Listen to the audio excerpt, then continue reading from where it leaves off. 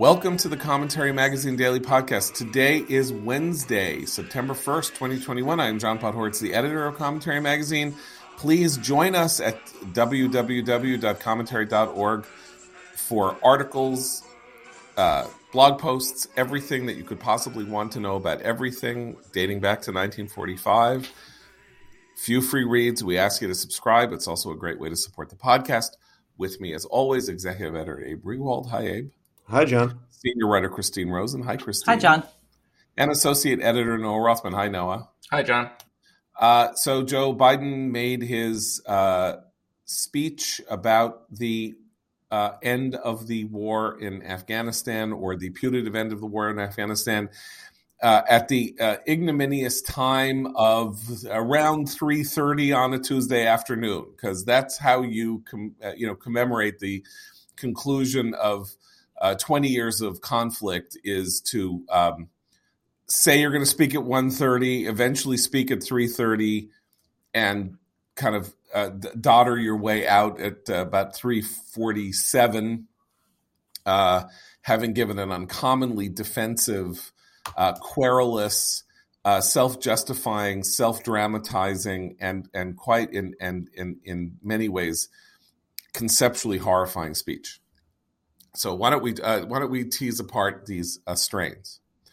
He began the speech by talking about how magnificent the extraction of Americans and people that helped America with the war effort from Afghanistan has been since the fall of Kabul, and basically effectively took credit for the magnificence of this operation. And indeed, it does seem to have been logistically quite a remarkable achievement to have airlifted out 100,000 plus people in 11 or 12 or 13 days, or however long it was. Never addressing the fact that we only needed to airlift 100,000 people out of Afghanistan based on a series of choices that we made, including closing the Bagram Air Base, that necessitated this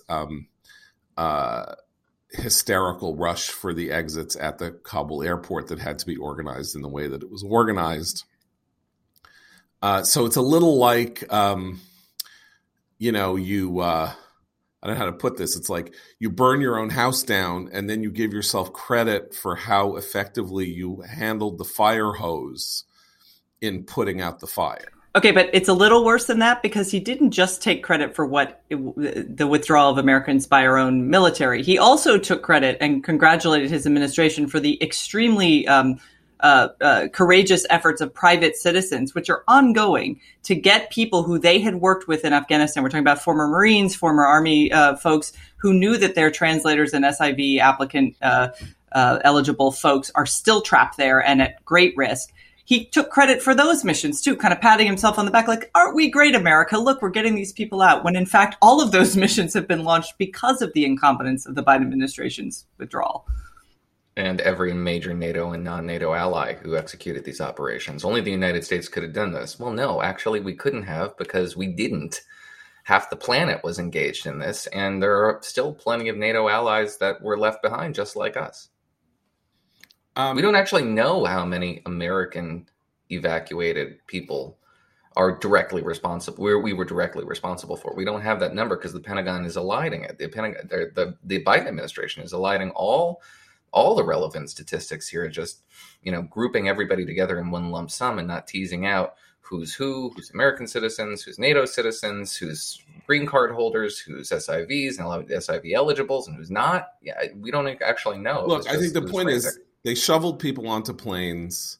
They flew the planes out. The planes landed at Ramstein and in Qatar and wherever they landed, or Tajikistan, Uzbekistan, God only knows where. And they got off the plane, and the planes flew back, and they shoved some more people on the planes. And they pulled this off, somehow moving lots of people in planes. Just to make this point, when the Taliban weren't attacking the planes,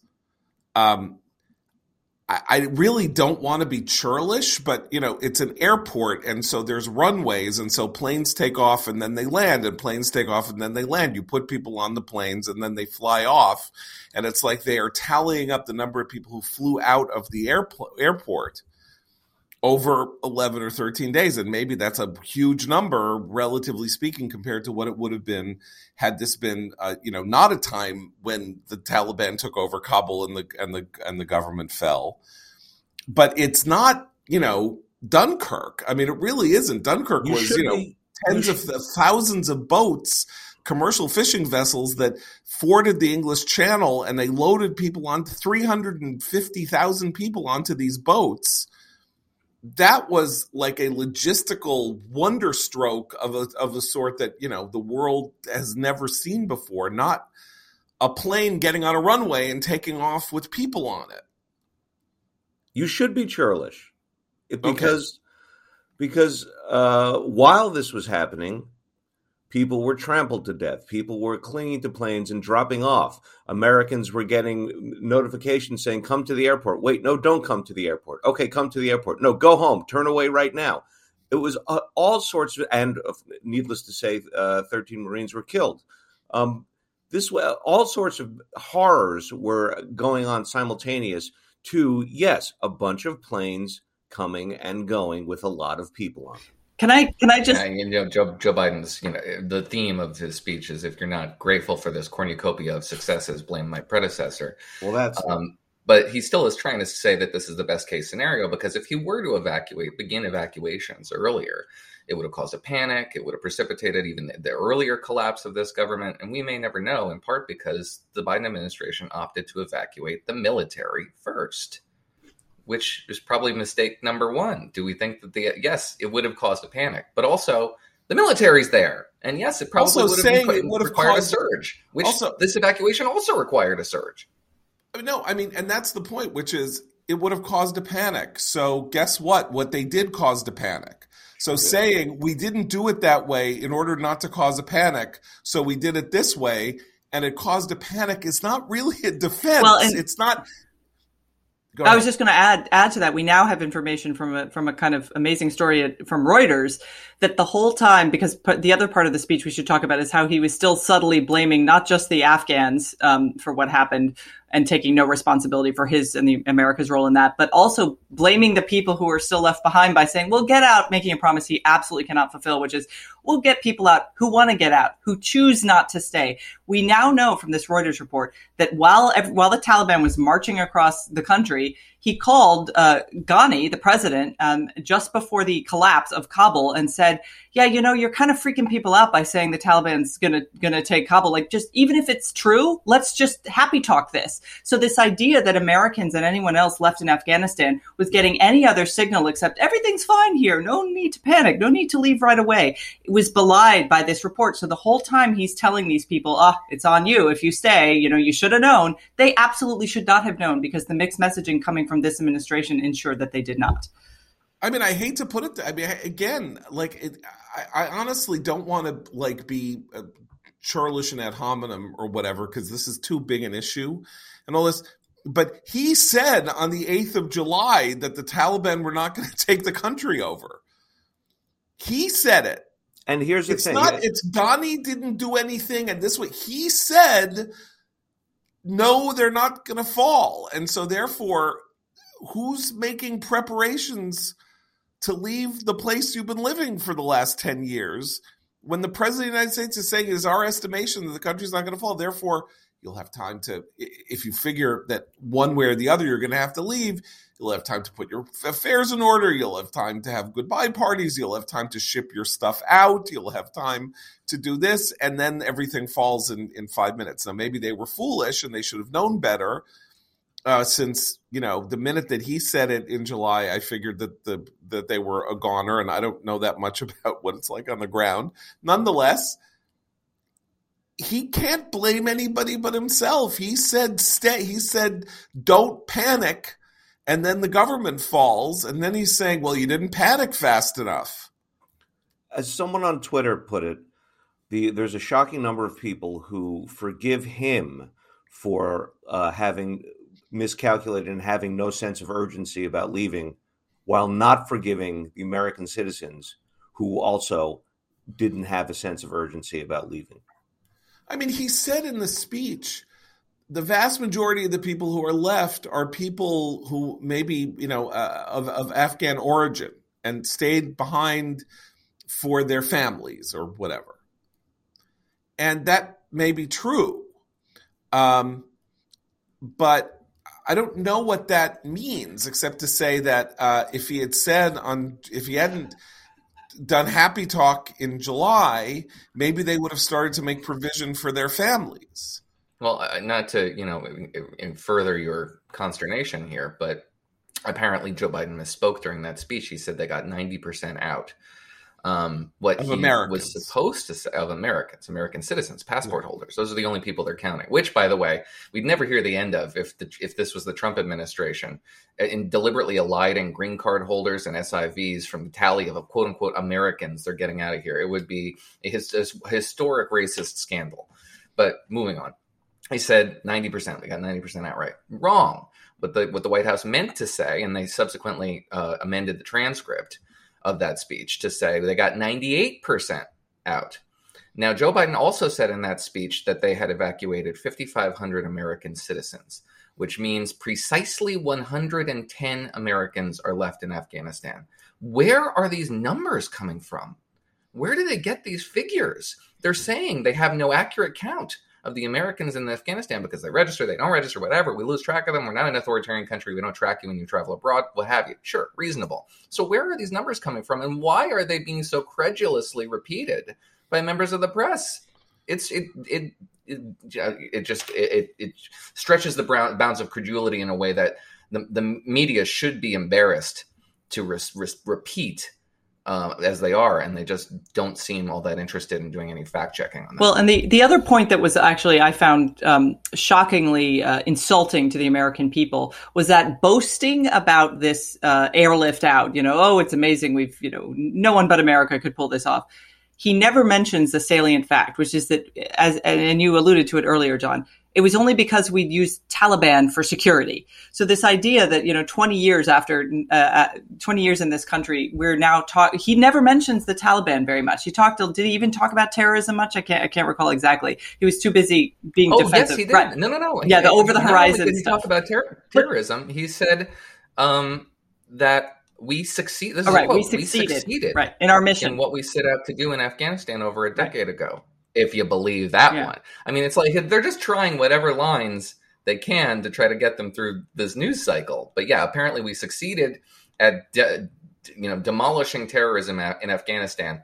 The two strikes on ISIS operatives that killed 13 Americans the week earlier notwithstanding. Well, as if success is measured by whether you can kumbaya hold hands with your former enemy while fleeing in dishonor from a country that you could easily have had a small presence in and kept those terrorists at bay. Okay, let's move on from the praise of the airlift that he made necessary. But John, yeah, go ahead. I'm sorry, but we still haven't captured the tone of that part, which was angry. He came out to argue with the American people. Everyone said he was defiant. He was defensive. And it has to be said, he has missed the tone every step of the way on this thing. When the airlift first started happening, he came out, I don't know how it was, almost 2 weeks ago, he came out and made a speech that was totally heartless, blaming the Afghans, having zero sympathy for the Afghans that would be left behind.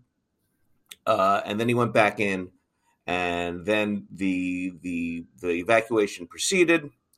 Then there was the horrible attacks on American Marines. Came out that time, and he was sleepy and sad when everyone was angry. Missed the moment again. Goes back in. Now the evacuation is supposedly over. He comes out and he's yelling at us. He is hectoring us, scolding us for not realizing what a great thing he did. And that was, I thought, I couldn't believe the gap that he has consistently widened between himself and the American people across the length of this thing. Jake Sullivan, his national security advisor, jumped on with Jake Tapper right after the speech concluded, and I was watching it. And the first question was on what Tapper described as the, quote, defiant tone that was struck during this speech, which I would digress and say is it was good to have some sort of a course correction. He was trying to project resolve, but more in sorrow and mournfully, and it was just discordant. But anyway, so he changed his tone. He went in the entire opposite direction, still missed the mark, way overshot the mark. Right. And Sullivan said, well, he took issue with defiance, because what the White House wanted to project apparently was passion, was commitment. So Joe Biden's passion is it's like the passion of Grandpa Simpson, like yesterday, shaking his fist. Yesterday, it's bad acting. He's chewing bad acting. Okay, so let's go further through the speech. Okay, so Operation Allied Rescue was an extraordinary success, and you suck if you think otherwise. Right. Okay, one of the biggest airlifts in history.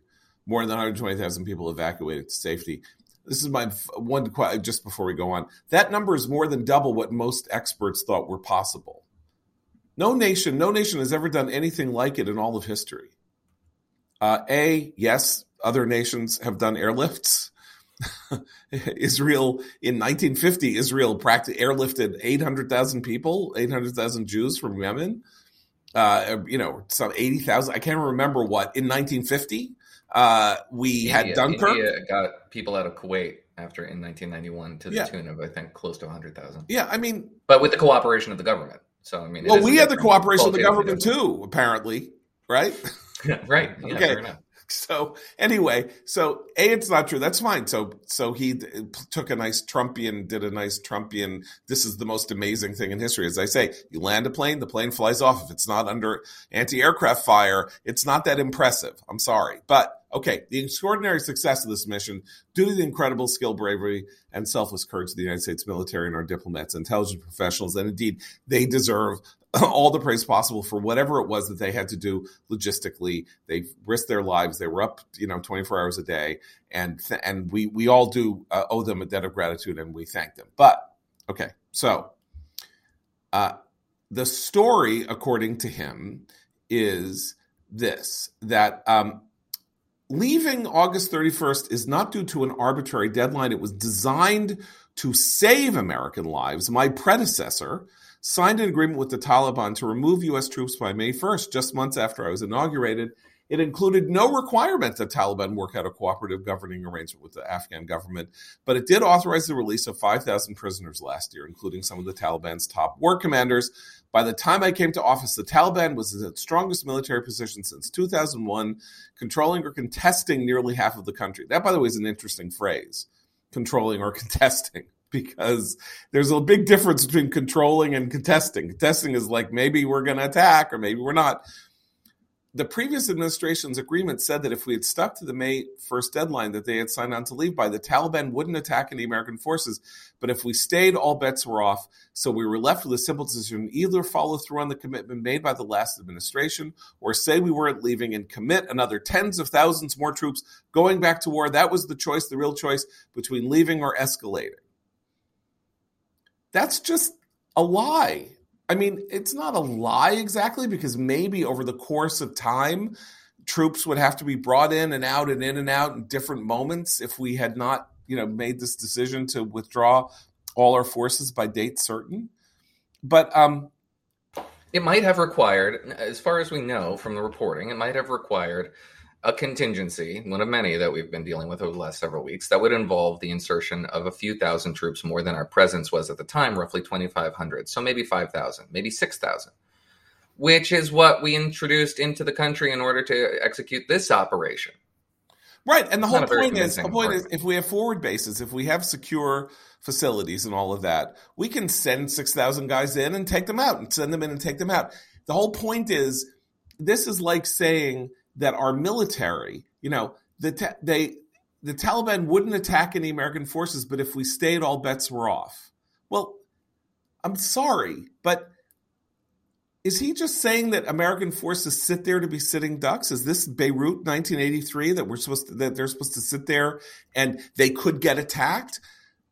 The Taliban weren't in the habit of like going and directly attacking American forces in Afghanistan. For one thing, we weren't engaging with them and they weren't engaging with us. It was the Afghan army and the Afghan military that was fighting this war. We were providing logistical training and air support, right? That's why Abe detailed this. I put it in a column in the New York Post. That's why from 2016 onward, the number of fatalities in Afghanistan was in the incredibly low single digits.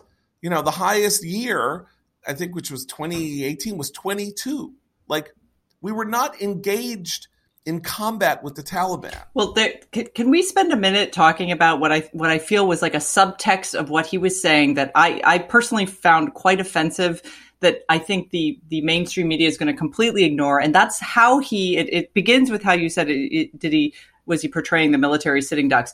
There was a whole subtext in his speech, which, while self-congratulatory about his leadership as president, was also painting a portrait of our military as kind of sad, right? Pathetic. Like, oh, they're going to come home and all, commit suicide. And, oh, it's so terrible. They just hate, it's terrible that they were even there. It's terrible when they come home. It's all just terrible. They're terrible. And I know he thought he was being sympathetic towards the needs of those who have served and come back with some sort of post-traumatic stress and have to deal with it. But it came across as if he was painting with a very broad brush people who give their lives for their country willingly. We have a volunteer army who go to serve, who come back, who are proud and should be proud of their service. And I just felt there was a real disconnect, as Abe said about his tone in general, between what he thought he was doing when talking about military service and what he actually said. Yeah, what he said was that this is, suicides among veterans are extremely high, suggesting that, the conditions that we put them in, that they put themselves in, as you say, they volunteer and know that they're going to be in the shit, so to speak. And that's, it's psychologically traumatic. It's basically abusive what we as a country do to our military, our men and women in uniform. And so to ask them to do their jobs that they sign up for is irresponsible of a leader, which has profound implications well beyond Afghanistan. The United States military does offensive operations very well. What we don't do very well are crowd control operations in an indefensible position in an airport around a city that's surrounded by terrorists, where you're trying to deal with a sea of humanity and a suicide bomber creeps up on you. That's what we don't do really well. Okay, I want to go more deeply into this part of the speech about the veterans, but first let me talk to you about a new advertiser today, Vitraza. Excited to have them with us. What's underneath your office chair? Chances are you've got one of those cheap plastic chair mats that's dented and cracked. Maybe it's even turning a weird yellow-brown color. Let me tell you about a premium alternative I just discovered and absolutely love. It's a glass chair mat by Vitraza. Vitraza glass chair mats are made of super strong glass protected with a nanotech coating. This mat is legitimately beautiful and will take the look of your office to a whole new level. It smoothly and silently provides a gliding surface for your chair. Comfort, style, durability of Vitraza glass chair mat will completely transform your workspace, and Vitraza's glass chair mats come with a lifetime warranty, so it's the last chair mat you will ever need. Take my advice and order online at Vitraza.com/commentary. That's VITRAZZA.com/commentary. They offer 18 popular glass chair mat sizes and shipping is free. And here's a special deal for our listeners. Get 10% off any glass chair mat with promo code commentary at Vitraza.com/commentary. Again, save 10% by using promo code commentary at VITRAZZA.com/commentary. So let us go to the text of the speech where he talks about veterans, okay? We've been a nation too long at war. If you're 20 years old today, you have never known an America at peace. So when I hear that we could have, should have continued this so-called low-grade effort in Afghanistan at low risk to our service members at low cost, I don't think enough people understand how much we have asked of the 1% of this country who put that uniform on, willing to put their lives on line in defense of our nation. A lot of our veterans and their families have gone through hell, deployment after deployment, months and years away from their families, missed birthdays, anniversaries, empty chairs at holidays, financial struggles, divorces, loss of limbs, traumatic brain injury, post-traumatic stress. We see it in the struggles many have when they come home. We see it in the strain of their families and caregivers. We see it in the strain of their families when they're not there. We see it in the grief borne by their survivors, the cost of war they will carry with them their whole lives. Most tragically, we see it in the shocking and stunning statistic that should give pause to anyone who thinks war can ever be low grade, low risk, or low cost. 18 veterans on average who die by suicide every single day in America, not in a far off place, but right here in America. I'm sorry, this is a disgraceful way to talk about the people who have spent the last generation fighting for this country, portraying them as wounded, tormented, troubled, scarred, broke, bad, having damaged their own families because of their service, having missed all of the important life cycle events that they have missed, and so psychically scarred that they take their own lives. I do see very little difference between this kind of cultural portrait of the American military after 9/11 and the way our popular culture in the 1970s used a really disgusting and disgraceful cultural portrait of the damaged Vietnam vet, the crazy Vietnam vet who came home and then goes on a killer rampage. Television shows, cop shows, movies like Rolling Thunder, all of this, the deranged Vietnam War vet was a cultural staple at a particularly loathsome moment in American pop culture history. And to hear the President of the United States pathologizing and somatizing our military, I mean, how many people have been in our military since 9/11? How many people, it's not, by the way, that they volunteer, right? It's a volunteer army. They volunteer, they re-enlist, they sign up again, they do multiple tours. They're not doing multiple tours because we are forcing them to. They're not doing multiple tours because we are, they have no other options. That's preposterous and insane. And to talk about their sacrifice and service this way, to characterize it in such a negative fashion, while attempting to sound as though you are wonderfully caring and compassionate, is, I just think it's repugnant. Now, can I just add to that yeah. I think he thought when he was saying all that he was speaking to what we know. I mean, if you know anyone who's served, this last few weeks has been really tough, especially if they served in Afghanistan and have friends locally there who they relied on, the translators, all the people who helped us while we were there. It's been absolutely, it has raised these traumas again for them but not because they aren't resilient people who are doing a job that they feel is an act of service that they want to do for their country. It's because of the debacle that was created by the Biden administration's choices. So they're sitting there looking at these people going, you're abandoning these people. This is like, we fought for them. We've made promises to them that we can't keep because you're tying our hands. So when he says that, it's almost worse because the veterans who've served there want their service to have meant something, and it did. And now the Biden administration is trying to rewrite their story in real time after making hugely stupid policy choices. Sorry, I'm getting really wound up because it really angers me when I hear that tone and that kind of rhetoric coming from our president.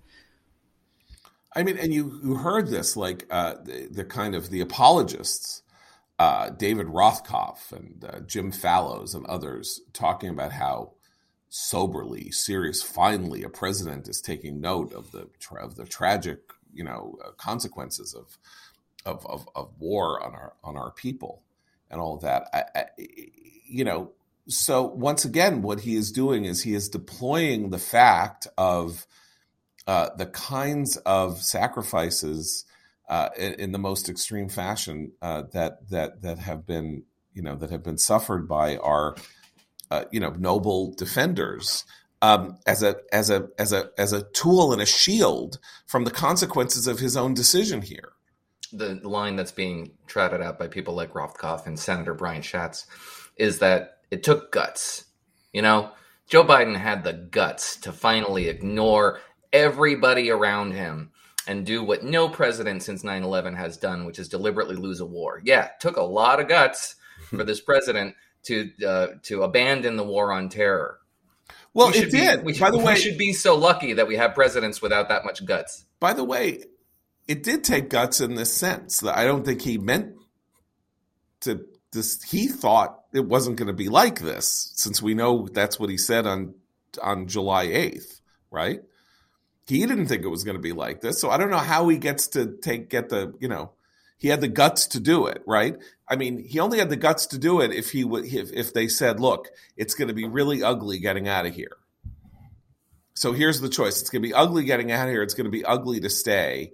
If you think on balance that it's uglier to stay than to get out, then you get out, and you're going to have to deal with the consequences of people saying bad things about you, and in the long run you will be proved right. That's what takes guts. If he believed on July 8th that this was going to be a cakewalk and that the government we could get out and there would be some kind of a decent interval before the Taliban took over the country, then there would be no such spectacle like the spectacle that we saw this month, then it took no guts at all. It just means that he's a fool. Well, and that's to Abe's earlier point about his tone, and this is why his constant refrain of "I take full responsibility" comes off as flippant and hollow when he says it.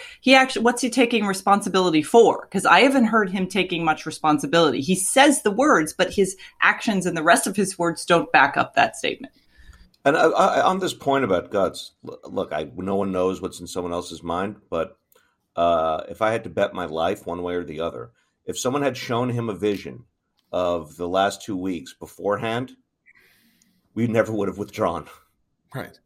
Well, I mean, that's, in the end, that's what the buck stops with the president means. I mean, one way or another, the whole thing about saying the buck stops with me is not anything about which he needs pride or not, or is showing real. I mean, it's just the fact of it. Ultimately, there's a decision that was made at the presidential level, and if it was the right or wise decision, he will benefit from it. He will benefit from it politically. He will benefit from it in the eyes of the American people, and history will record that he did something right when other people were short-sighted or foolish. And if he makes the decision and things go wrong, there's nowhere to hide. And what this speech showed was a desperate desire to hide. I mean, this whole section about how it's all Trump's fault was very interesting. If this was the right decision, why isn't he praising Trump's negotiation? He said, don't blame me. Look at Trump. He did this negotiation. He didn't say the Taliban had to have a reconciliation with the Afghan government. He let them release 5,000 prisoners. And he said we'd be out by May 1st, which gave us no time because then our troops would be sitting ducks. So don't blame me. But according to him, Trump made the right call. So what is he attacking Trump for? According to him, he just needed a couple extra months after Trump to kind of like get all the ducks in a row. Trump maybe was a little, precipitous. But his heart was certainly in the right place, according to Biden. Trump wanted to get out. Biden wanted to get out. What's he like saying, don't look at me, look at that guy?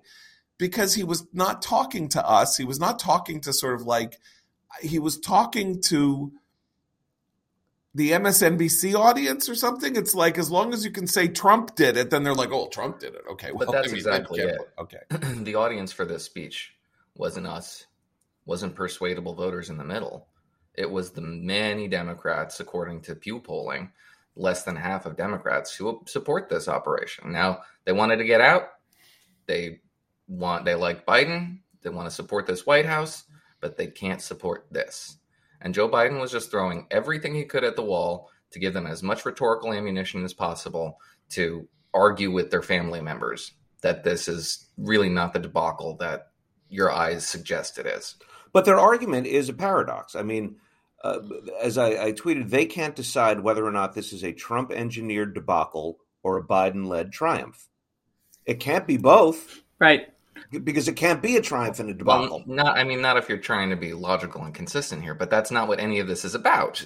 They're greasing themselves up and squeezing out of whatever bad news cycle they can get out, even at the expense of the next news cycle, even if it means disparaging our soldiers, even if it means blaming the Americans we left behind, even if it means contradicting yourself in the same sentence. It doesn't matter. It's just about getting out of a rough spot. I mean, he doesn't think that he's disparaging our soldiers, which is also part of a larger question about what we're talking about in terms of the projection purposes and moral frame of American power. I think the idea here is that in projecting American power, the soldiers and our military are not elevated by their service and sacrifice to larger principles, not just love of country and protection of the homeland and all that, but liberty, freedom, opposition to totalitarianism, to Islamist tyranny, to, radical Islam and all of that. Instead, it's all about how they've been hurt, what's hurt them. And so he's a person of compassion because he's like, look how injured you are. Look how shattered you are. Look how shattered your families are. Look how shattered everything is. And this is how you want to talk to people who have spent the last 2 decades of their life in service to their country, to talk about how their country broke them and ruined them and shattered them. That does, it's condescending. It's incredibly condescending, vile, like nauseatingly condescending. They know who they are. They know what they're doing. They're adults, and a lot of them are in their 30s and 40s and are lifetime members of the military from families who are lifelong military families.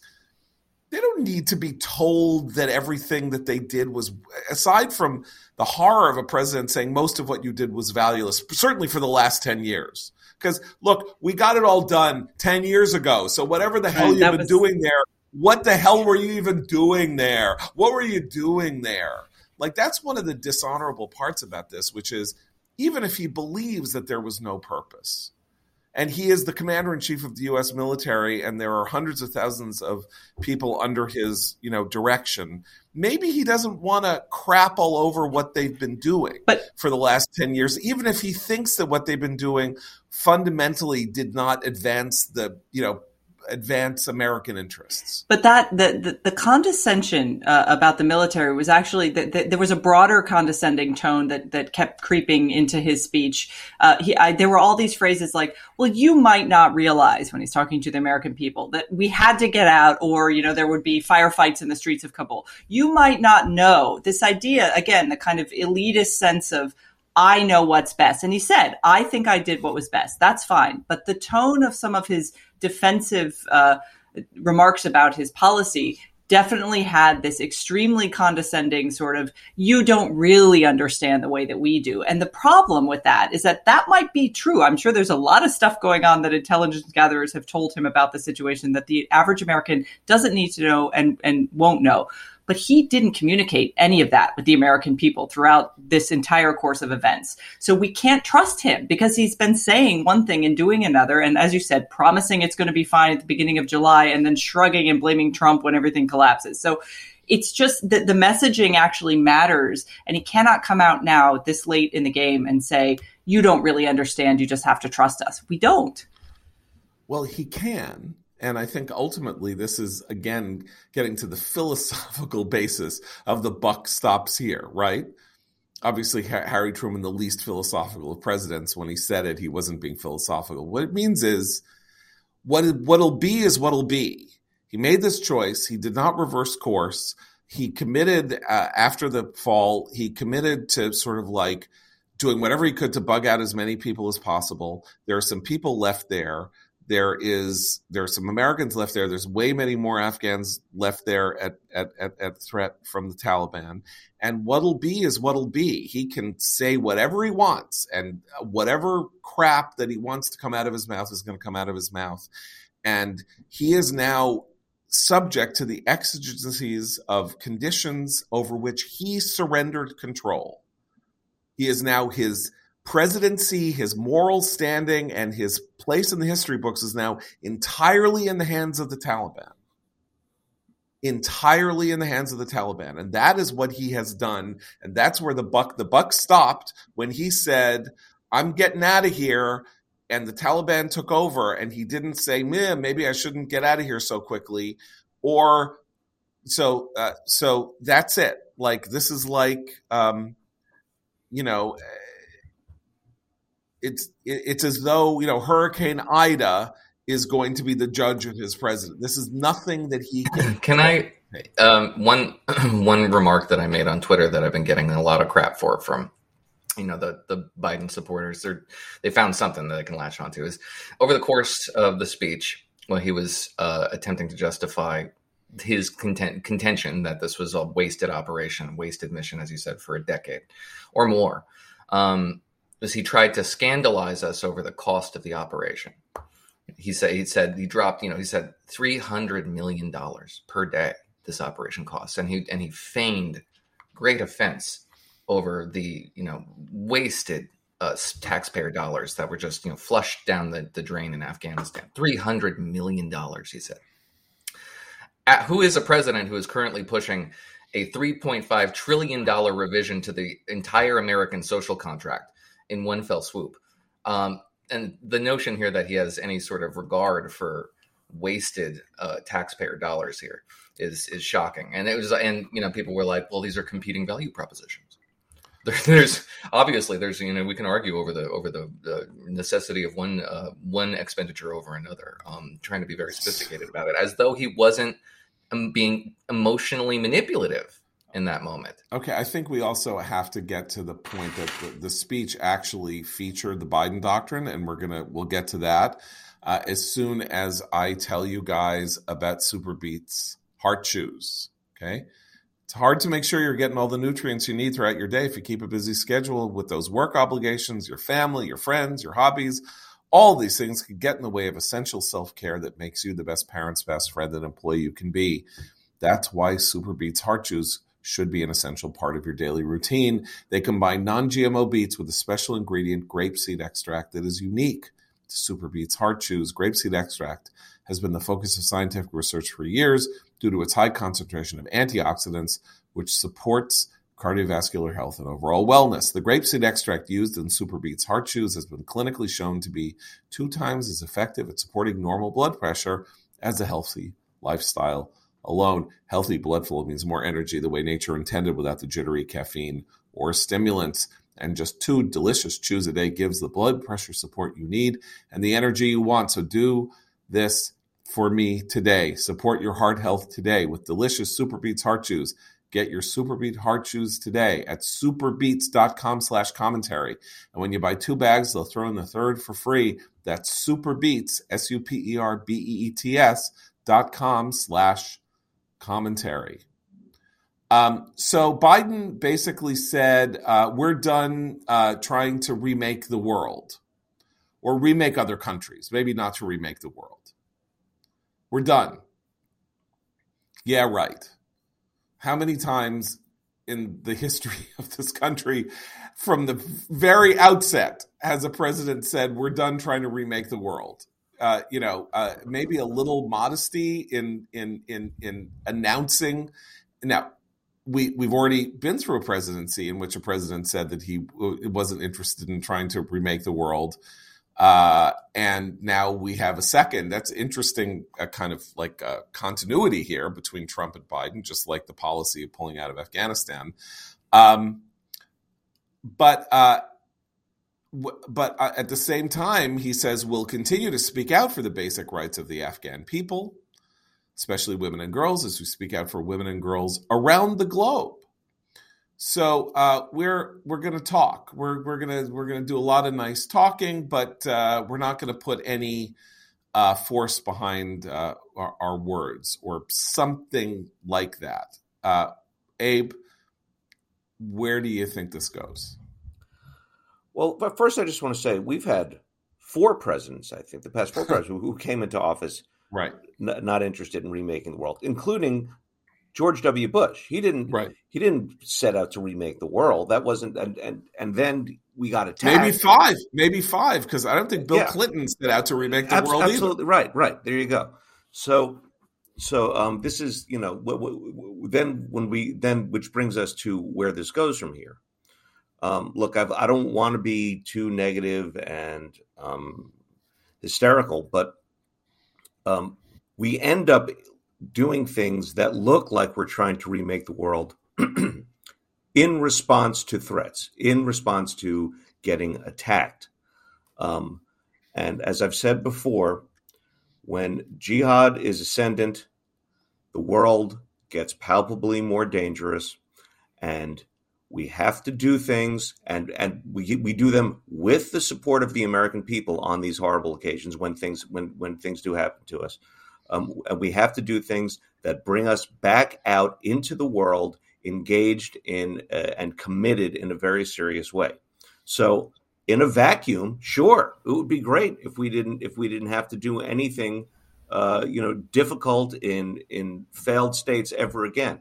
Well, history simply does not work that way, and it won't work that way in the future. Well, it's like the 90s are back again, right? I mean, that's the other thing that was missing from the speech is beyond a kind of, nod to our the now, parodic over the horizon capabilities. He didn't reassure the American people that Afghanistan becoming a hotbed for terrorist networks is something we shouldn't worry about, and what our plan is for that. And I think so. Our friend Eli Lake at Bloomberg News has an excellent column on this today where he talks about, cruise missile diplomacy. That worked really well at the lead up to 9/11. I mean, we got to a point where we needed to intervene and react, as you say, Abe, because we thought that this idea of, targeted bombings here and there were enough to keep the homeland safe, to say nothing of kind of aggressive threats around the rest of the world. So he really didn't offer much reassurance because he is in a kind of bind. He either has to say the Taliban's going to continue to be our nice partners, or he's got to acknowledge that what the Taliban is already doing, going house to house, killing its enemies, keeping women locked down and in burqas and not allowed to be educated anymore. I mean, he has to acknowledge who they are. He can't do that to maintain this narrative. It was apparent from the start of this thing that the Biden administration's domestic political bet, is that Americans really want out of Afghanistan. They don't care about how it happens. And that you have something along the lines of this from NBC News' Sahil Kapur, who quotes experts. Will Afghanistan matter to voters is the question he fundamentally poses. And the experts suggest no, because American voters don't care about foreign policy, which is true. But to describe this as just another foreign policy news cycle is indicative of how they've approached this crisis from the beginning and how they fundamentally misjudged the American people, in my view. They are betting that you don't care that America as a global superpower is finished, that you will welcome our decline, that you will endure and absorb defeat and surrender because anything else disrupts your comfort. And we do care about terrorism. Americans do care about terrorism, even if we don't care about the details of foreign policy. And Americans don't care about foreign policy as a general theoretical proposition. Are we realpolitik, or are we interventionist? Are we isolation? They don't care about the terminology, and they don't care about the sort of the larger sorts of things that those of us who are interested in this argue about. What's the basis? What's the history? How does it work? What examples from history can we take? They don't care about geopolitical grand strategy. Yeah. Do they care about the consequences that flow from a failed foreign policy? Of course they do, because the consequences all have to do with questions of safety, questions of whether Americans traveling abroad, not soldiers, not, spies, whether Americans traveling abroad feel safe or unsafe, whether our businesses, whether we function in a world, in an atmosphere in the world in which trade routes and trade practices and all of that are stable and are unmolested. They care if they start feeling threatened by North Korea, which of course is now saber rattling again. Now that Kim Jong-un has lost a lot of weight and seems now to be getting into fighting trim. That they care about the kinds of things that happen when America's strength recedes. It's even simpler than that. Americans don't care about foreign engagements until it begins producing bodies or profound humiliations for the country abroad. This did both. We have every historic indication that this is the sort of thing that snaps Americans out of their complacency when it comes to the world beyond our shores. Well, look, and his whole line about how, well, we have no interest in Afghanistan beyond having gotten to bin Laden, right? If bin Laden had planned an attack out of Yemen, we never would have gone into Afghanistan. We had no interest in Afghanistan. Who in America would have thought that we had an interest in Afghanistan between the Soviets leaving there and our being attacked on 9/11? No one. And they would have all been wrong. We had a profound interest in Afghanistan. Charlie Wilson, the Texas congressman who was the advocate, the forceful advocate in the 1980s for American support for the Mujahideen fighting the Soviets in Afghanistan, famously said, as the Mujahideen, as the Taliban took over, as the country fell to the bad forces, he said, we did what we could and we did a lot of good, and then we effed up the end game. Had we done something to help in Afghanistan, help so that the Taliban did not come to power in 1993, Al-Qaeda would not have had a safe haven from which to strike us in 2001. Those are the ancillary consequences. That's exactly what Abe is talking about here. And that's why you can't know what the consequences. It's not just what happens in Kabul. That could be horrific beyond belief enough, or maybe it won't. It is what 10 or 15 other countries are going to do with the knowledge that they have gleaned over the last couple of weeks, and the words of the President of the United States saying, we're done interfering with you. Oh, great. You're done interfering with me. I'm just going to go in and kill this entire minority population in my country that is causing me trouble. I'll just commit a little genocide. See how you like it now. See how you like Rwanda now. Because that's what happens when we say, I'm sorry, we're washing our hands clean. I wish it didn't. I wish this burden was on somebody else, maybe. But it isn't, and there is nobody else. And we did F up the end game back then. Nowhere near as much as we effed up the end game this time. We didn't put in power a uniquely strong Taliban and a uniquely weak U.S. And give them all our weapons. Just leave behind all that equipment. And a uniquely distrustful United States with an announcement that we are no longer interested in fighting you. You win. Not much more to say. So we'll reconvene tomorrow. For Abe, Christina, Noah, I'm John Podhoretz. Keep the candle burning.